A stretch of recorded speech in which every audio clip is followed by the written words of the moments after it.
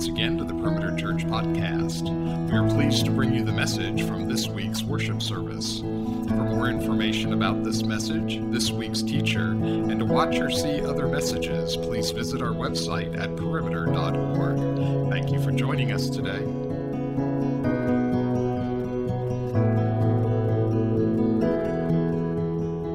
We have a privilege and honor to have Doug Fell with us this morning. Doug planted a church in Johannesburg, South Africa. Actually, he worked at kind of the mother church there in Johannesburg that we had a partnership almost 7 years ago. And out of that, he planted that church. So we want to thank you, and especially Claire and the three kids, for having you able to come here. And he's a powerful, powerful preacher. You are about to hear that. It's just an honor to have him. But even more than that, he gives his life away to men. He has his own personal discipleship group. His church is all about discipleship. And he helps lead the Life on Life movement there, not only in Johannesburg, but also in Durban, a city there on the coast. So I'd love to pray for you, Doug, this morning. Father, I pray that you would continue to use this man to proclaim the gospel, to preach the word of God powerfully. Fill him right now with your spirit. Be with his children, his wife back at home. Protect them. And may we learn as you use him to look at the word, to understand the word of what you've called us to. We pray in Jesus' name. Amen. Amen. Good morning, Perimeter. It is a real joy to be able to be with you again this morning. The last time I was in Atlanta was 2015. We spent 3 weeks here at an intensive, getting trained up in discipleship and disciple making, and it was brilliant. I have such wonderful memories of being in Atlanta, and I know most of you will never see me again, but I did want to take this opportunity to say thank you to you for the investment that you as a church have made into my life personally, in the area of discipleship, many other areas, and into our church. I think I can say with honesty that our church has been shaped in ways that I'm probably not even aware of through the love and the ministry of Perimeter and the guys that have come out to walk with us and journey with us and continue to do that. So thank you so much for your kindness to us. We treasure our partnership with Perimeter, and we love the guys who come. We feel very loved and supported and helped by your church. So thank you so much. It's a real joy to be here. I had really hoped that I would be able to start with an intro by congratulating you on winning the Super Bowl, but you guys just messed that up. Can we just get it out of the way right up front? Oh, I'm so disappointed for you. Not in you, just for you. Anyway, it's my joy, it's my privilege to preach God's word. Let's turn to Isaiah chapter 6. We're going to look at the call of Isaiah. There's a verse being lifted out of that's been used in the Global Mission Spotlight, all the promotional things. But I'd love for us to look at this call of Isaiah and see what God would say to us and how he would help us this morning. So from verse 1 of Isaiah chapter 6. In the year that King Uzziah died, I saw the Lord sitting upon a throne, high and lifted up, and the train of his robe filled the temple. Above him stood seraphim. Each had 6 wings. With 2 he covered his face, with 2 he covered his feet, and with 2 he flew. And one called to another and said, "Holy, holy, holy is the Lord of hosts. The whole earth is full of his glory." And the foundations of the thresholds shook at the voice of him who called, and the house was filled with smoke. And I said, "Woe is me, for I am lost. For I am a man of unclean lips, and I dwell in the midst of a people of unclean lips. For my eyes have seen the King, the Lord of hosts." Then one of the seraphim flew to me having in his hand a burning coal that he had taken with tongs from the altar. And he touched my mouth and said, "Behold, this has touched your lips. Your guilt is taken away, and your sin atoned for." And I heard the voice of the Lord saying, "Whom shall I send? And who will go for us?" Then I said, "Here I am. Send me." We're just going to read that far this morning. I would encourage you in your own time to read the rest of that chapter and to make some time to rewind and start at the beginning of Isaiah and just read the whole book from beginning to end. It would do your soul a lot of good. It is a wonderful book. And can I say, just as we get going here, that I'm going to be talking about Isaiah the whole morning. Not the whole morning, just the whole of my sermon. And I know y'all talk about Isaiah. I don't know who he is. Isaiah, I know. God knows him. Isaiah, he's, I was in the UK a couple of weeks ago. There they talk about Isaiah. They invented English. And so we're going to go with what they go with. One day y'all are going to catch up and call him Isaiah. If you bump into him in heaven and you call him Isaiah, I have warned you. His name is Isaiah. Isaiah, it starts off and it says, "In the year that King Uzziah died." King Uzziah he started off as a good king, and by the end he was a bad king, like this sort of the normal story of Israel and Judah. Same thing on repeat. One king is gone, and Isaiah finds himself with his vision in the temple of another king. This is what he says, this throne, this king is on a throne, and this throne is high and exalted. It is high and lifted up. You'll notice you need to dig into some of the detail that Isaiah gives us here. There's not a whole bunch of thrones. There's only one. There is only one king in heaven.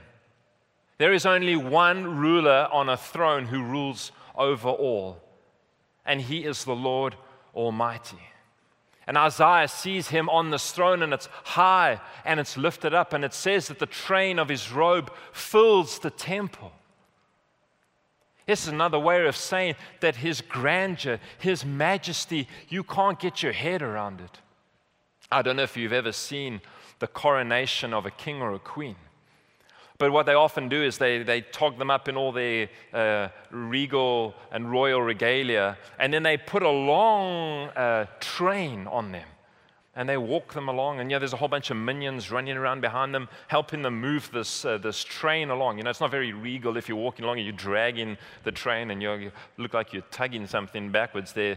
So they've got the minions running along behind, helping them, and it's meant to give this sense of absolute decorum and majesty to the royal walking through. And it's meant to draw a distinction between all the other plebs, just the regular Joes, and this person. Where's your long train? You're meant to get the imagery that you don't have this train of your robe that fills anything. And Isaiah says that this king's, the train of his robe, there is no room left in this temple for this king's, the train of his robe. You cannot wrap your head around the majesty and the glory of this king. And above him are these seraphim, these angels. And with two wings, they are covering their faces because they cannot gaze directly on the glory of the Lord. With two, they're covering their feet as a sign of their humility. With two, they're flying. And they're calling out to one another, "Holy, holy, holy." The sound is going backwards and forwards. I wonder when you picture that in your mind, what you think of. I mean, how many seraphim are there in your version of events? 6? 12, a choir. I love the choir here. A choir, there's an impressive amount of people to be singing. When I close my eyes and I think of this, I think of seraphim as far as my eyes can see. As far as my eyes can see, an angelic host that day in and day out are worshiping around the throne of the King of Heaven and crying out to one another, "Holy, holy, holy is this Lord of hosts. The whole earth is full of His glory. And it says, at the sound of their voice, the whole place is shaking. The whole building's shaking. And you see the first smoke machine in the Bible. The place is filled with smoke. I mean, Isaiah is appropriately terrified at what's going on. I became a Christian when I was 17, and now I'm a professional Christian. And so I have lost track of how many services I have been to, how many times I've been to church, how many worship gatherings I've been a part of. And maybe you relate to some of this, but I often find myself there at the beginning of a worship gathering, and I'm wondering, did I lock my car? The band are singing there, everyone's worshiping, and I'm thinking, did I lock my car? Because it's not as such a big deal here, but in South Africa, if you don't lock your car, it's probably not going to be there when you get back. And that's just free advice for you if you ever come to South Africa. You'll thank me later. But I'm wondering, I'm standing there, okay, no, I think I did lock the car. Hey, my tummy doesn't feel 100% right. I wonder if it's what I ate last night. Oh, Jesus. I'm not going to sing for you because that'll clear this whole place out in no time. But, I'm singing. And then next thing I'm wondering about, like, what I'm going to have for lunch. I'm thinking, did I discipline my kids correctly? It's like, oh, yes, back where were we again? Does that ever happen to you where you're so distracted in worship? My mind's bouncing around all over the place. And you know what I long for myself and for our church and for you? Is that God would be so kind to us that He would wake up the wonder in us. That when we gather together, we wouldn't be distracted with a million other things like you are now. You're thinking, how long is this guy going to go on for? I wonder which way I should exit. I need to pick something up there. Oh, I should phone this person later on. That we would have a vision of the King that would so encapture our focus that everything else would just fade. We would hear Him, we would see Him, and it would devastate us for everything else. We would sense a weight of the glory of the King of Heaven, that it wouldn't be business as usual. That's what I long for in my own life, for our church, and I long for that for you. And notice here what the angels are declaring. Holy, holy, holy is the Lord of hosts. And if we were writing the script, we might put other words in there. Loving, loving, loving is the Lord of hosts. Gracious, gracious, gracious is the Lord of hosts. You'd put in there whatever was your favorite characteristic of God, the thing that you treasure the most about Him, wouldn't you?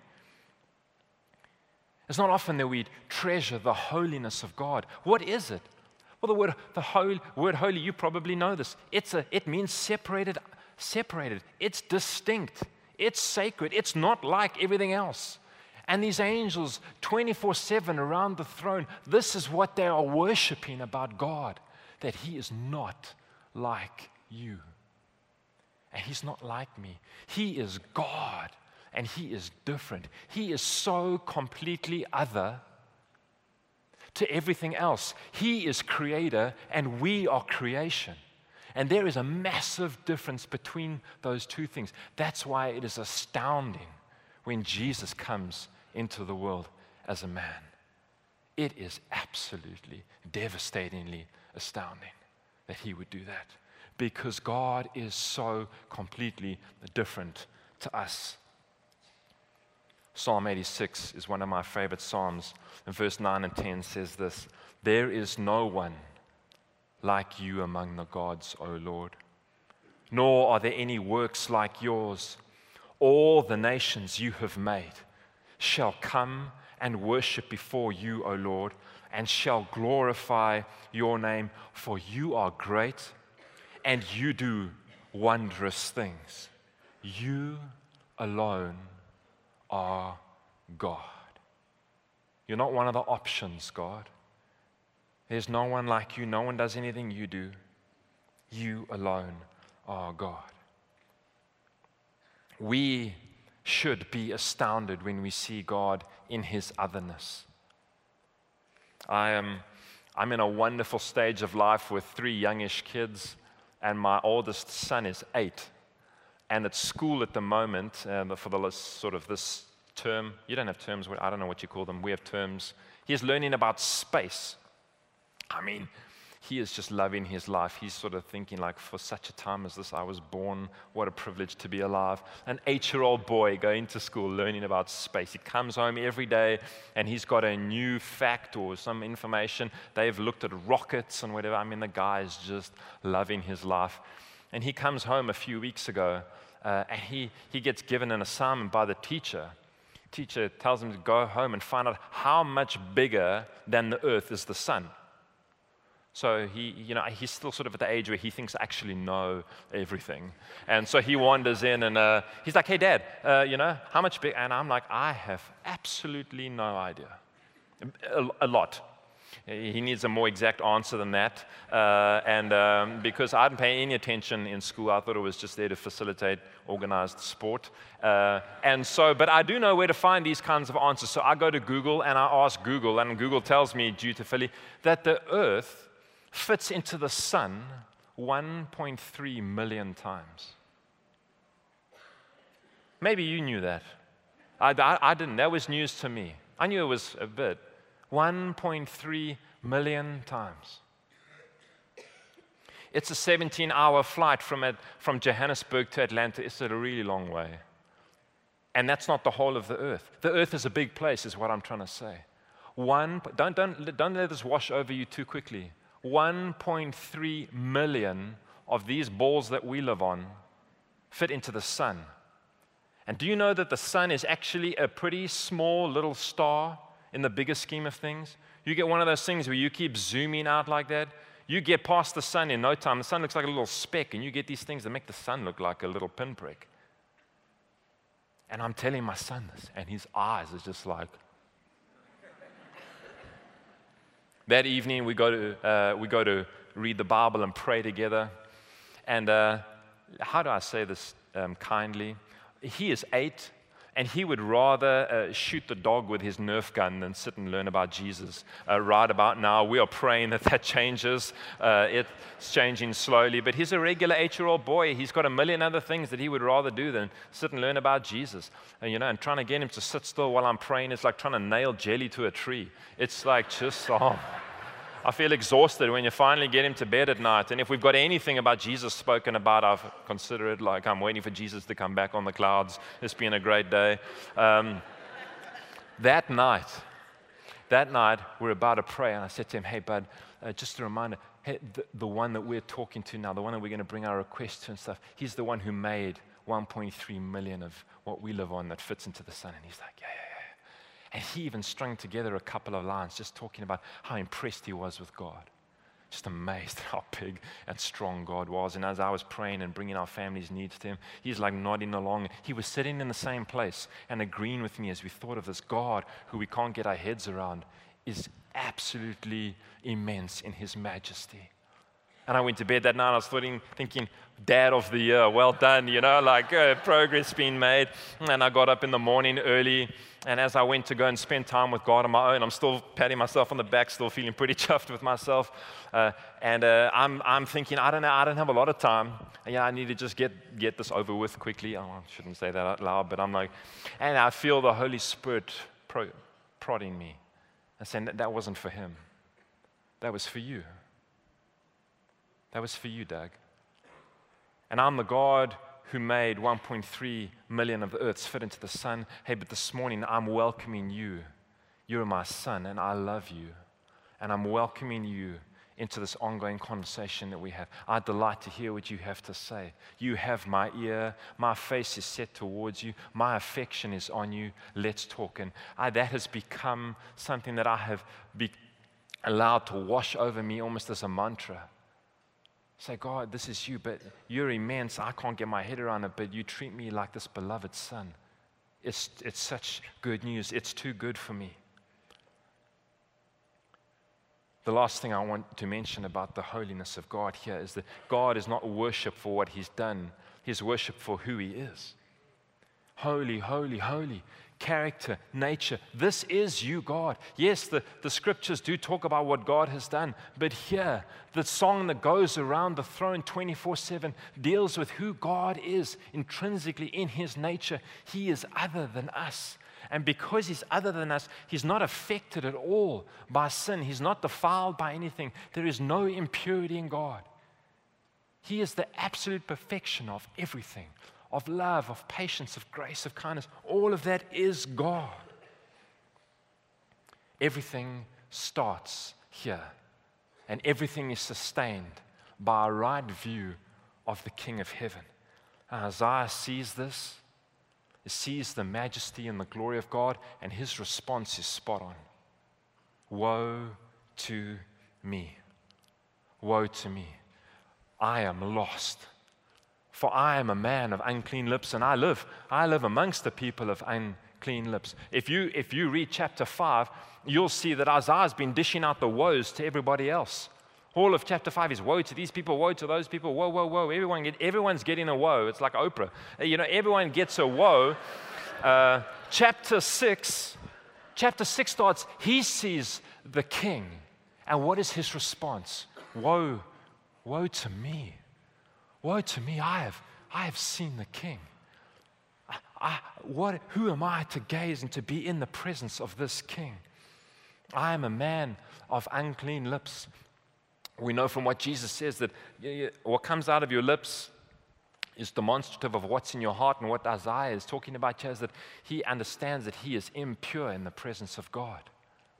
He's impure in the presence of God. Every time I read this passage and think about this unclean lips, I think about the same son. We lived in the States. That actually happened a few years ago while we were living in the States. We call a pacifier a dummy in South Africa, and he still had a dummy. And he comes running to me the one day. He is the most excitable young human being I've ever met. Comes running to me, so excited, the dummy's in his mouth. And he says, Daddy, Daddy, Daddy. He's learned this amazing skill of being able to talk fluently with this dummy in his mouth. Daddy, Daddy, Daddy, I dropped my dummy, but don't worry, I cleaned it. And I'm thinking, where did you drop it? On the floor. How did you clean it? Come, I'll show you. I'm thinking, oh. So I go with him. I'm thinking, where are we going? We take a sharp left into the bathroom. I'm thinking, he's too short to reach up there. He leads me over. Yeah, you know where this is going, to the toilet bowl. He says, in there. I'm like, it's not clean, the toilet bowl. He's just sloshed his dummy around, banged it back in his mouth. He's thinking, who needs parents? I've got this thing sorted. I'm an individual. I'm self-sufficient. I'm putting him to bed that night, and I'm like, hey, Dad, give me a good night kiss. I'm like, I'll give you a peck on the forehead. That's about all you're going to get. I'm not going near those lips. I'll hose you down. Unclean lips. Isaiah sees the king.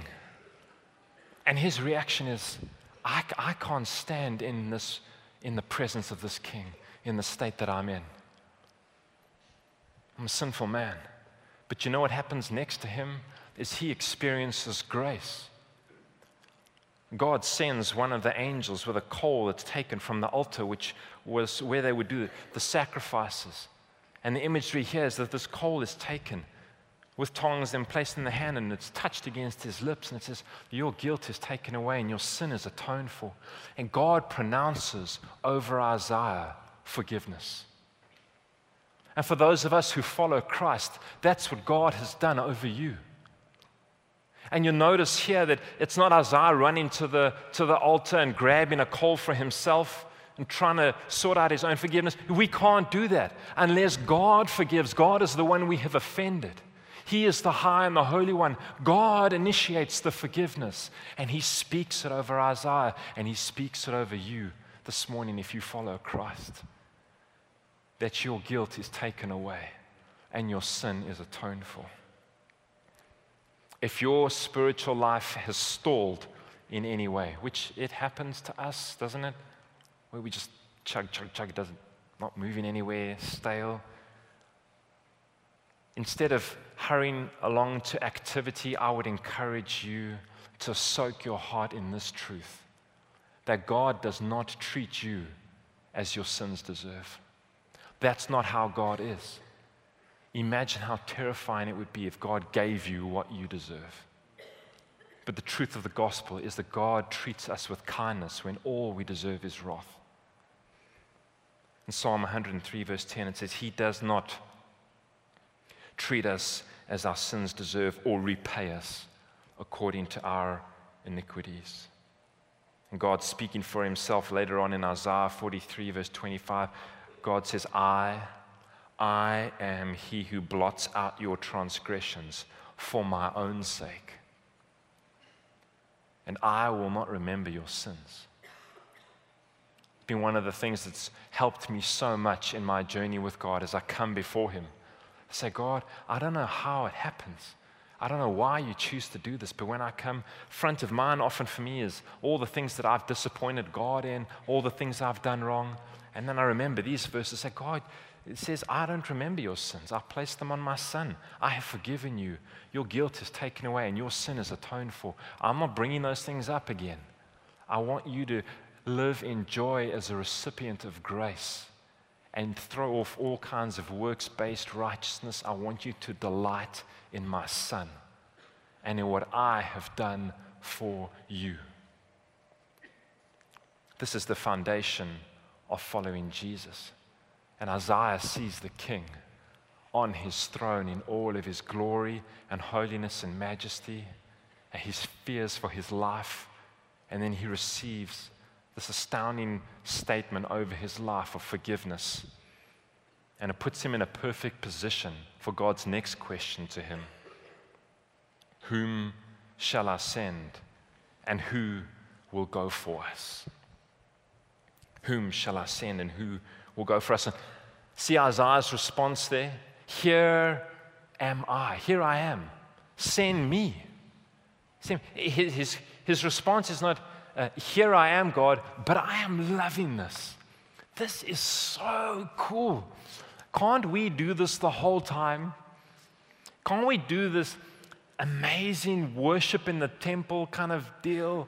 Just stay here. You know, one of the things that keeps us as Christians from serving God in the hardest places of the world is that we have become so comfortable. And we have thought that this is where God wants us primarily. This is not where God wants us. This is a catalyst for God to explode us out into the streets, the neighborhoods, and the nations of the world, filled with the power of the Spirit of God on His mission to see Him glorified in every nation of the world, but not to cluster in a holy huddle just enjoying the presence of God. That will come. That's what we're fit for all eternity. That'll come, but that's not the priority now. Notice that He doesn't say, here I am, send somebody else. A good idea, God. I think I've got this perfect person in mind. No, for many of us, that's our number one obstacle to serving God anywhere. You just don't feel like you've got much to give. You feel pretty ordinary. And I've got amazing news for you today, that you're right. You are very, very ordinary. You are incredibly average. Yeah, I've got a side business as a motivational speaker. I don't come cheap, but I can see you all wanting to book me. But that's the truth of the gospel, is that you are decidedly average. You know how the Bible describes you? As a cracked jar. As a cracked jar, not even a smooth jar, just a cracked jar. But what God puts into that jar is His Spirit. So that whenever anything happens in you and through you that looks impressive and glorifies God, it's abundantly clear to everybody that it's got nothing to do with you and everything to do with Him. Amen? Amen. That's how God has wired you, to be average, to be weak. So don't use your weakness as an excuse to not participate in God's plans in bringing the nations to the obedience of Christ. You're in a perfect position if you think you don't have what it takes to be used by God in the most glorious ways in partnership with Him. Isaiah's response is, here I am, send me. Notice that he says yes before he knows what God's asking him to do. He says yes before he knows. And do you know what God asked him to do? I mean, Isaiah had a tough gig. Basically, God was calling him to go and preach to a rebellious people. And it says that through his preaching, their hearts would get harder and harder and harder over a period of time until ultimately, a while later, it would result ultimately in God judging them. There was no radical revival. There was no national turning, no national repentance. There was nothing like that. All you see in Isaiah is what? Is a faithfulness to what God called him to do. A faithful obedience to it. There's no fruit. There's no glorious success. Part of our problem as a culture is that we are addicted to the appearance of success. That's what keeps many people away from serving God in hard places. We are so wired, we're so addicted to the appearance of success. If I could guarantee you this morning that if you said yes to serving God in one of the hard places of the world, and then within 10 to 15 years of you being there, you would see amazing things happening. Revival, healing, miracles, fruit, conversions, discipleship. You saw the whole package, churches planted, amazing things happening. A whole bunch of you would probably sign up for it because we want to see fruitfulness. But you know what the problem is? That God has called us to faithfulness, not fruitfulness. God has called us to obey what He has asked us to do and called us to do. And He said, I'll take care of the fruit. Paul reminds the Corinthians, he says, I planted, Apollos watered, but God made it grow. I planted, Apollos watered, but God made it grow. It's God who takes our lives and brings fruit from our serving Him in whatever time frame He chooses. I often ask myself the question, God, what will it take? What will it take for all the nations of the world to be reached? Word says that He's only coming back when all the nations have heard. What will it take for us to get there? And I'm convinced this is the answer. It will take a new generation of people, not a new age generation, a new wave of God's people who see the King in all of His glory and holiness and majesty and receive from Him forgiveness and understand that and are devastated with thanks that God would not treat them as their sins deserve, who hear His voice calling us to go and say, we will go. And God, we will bury our lives as seed in the ground in the hardest places of the world. We will serve You in a way we won't worry about the fruit. If we get to see it in our lifetime, that would be fantastic. But if not, we know we will see it in eternity. That is what it's going to take to reach the nations for Christ. People moved by the Spirit of God, willing to bury their lives in the ground for the glory of the King. Outside of that, it's not going to happen because we run for comfort, every one of us. As I'm getting older, things are becoming way clearer for me by God's grace. Go and make disciples of all nations. That's what Jesus said. Go and make disciples of all nations. And my question to you this morning is it's not will you join God in what He's doing in the nations of the world. That's not my question to you. My question to you is this: how? How will you join with God in what He's doing in the nations of the world? How will you partner with what God is doing around the world? If you have not seen it, the starting point for you, get on the internet, get on a plane, go and see what God is doing in the nations. You will be amazed. You will be amazed at what God is doing in different parts of the world. But you have to answer the question, how are you participating in God's plan to see His name made famous in every square inch of this planet? Some of you will go.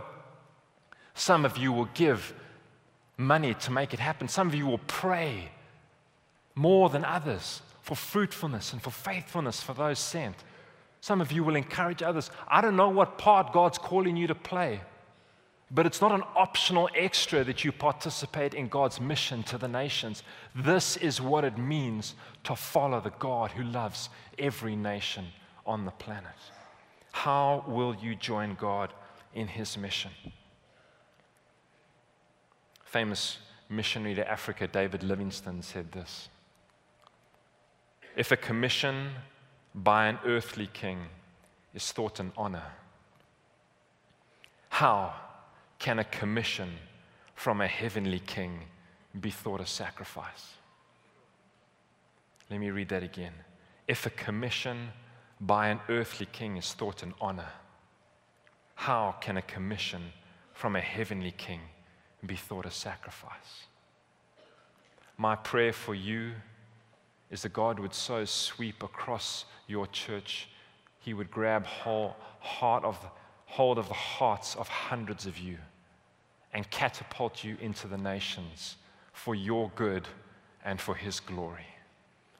Let me pray for us to that end. Father, you are the King of heaven, and we want to say this morning that we love you. We worship you. Holy, holy, holy is the Lord of hosts. The whole earth is full of your glory. You are majestic beyond anything we can imagine. And one day we will spend eternity gazing on your beauty and your glory and your holiness, and we will marvel and live in wonder. We pray that we would have a taste of that now. We pray, Father, please send the Spirit to wake up wonder in our hearts, in our lives. And I pray that you would so sweep across this wonderful, generous, gracious church and grab hold of people's hearts and move people to participate in what you are doing in the nations of the world for their good and for the glory and the fame of Jesus. We ask this in his name. Amen. You've been listening to the Perimeter Church podcast. Perimeter Church is located at the corner of Highway 141 and Old Alabama Road in Johns Creek, Georgia. Please visit our website at www.perimeter.org for more information, to give us your feedback, and find other messages from our teaching team. Thanks for making this podcast a part of your day.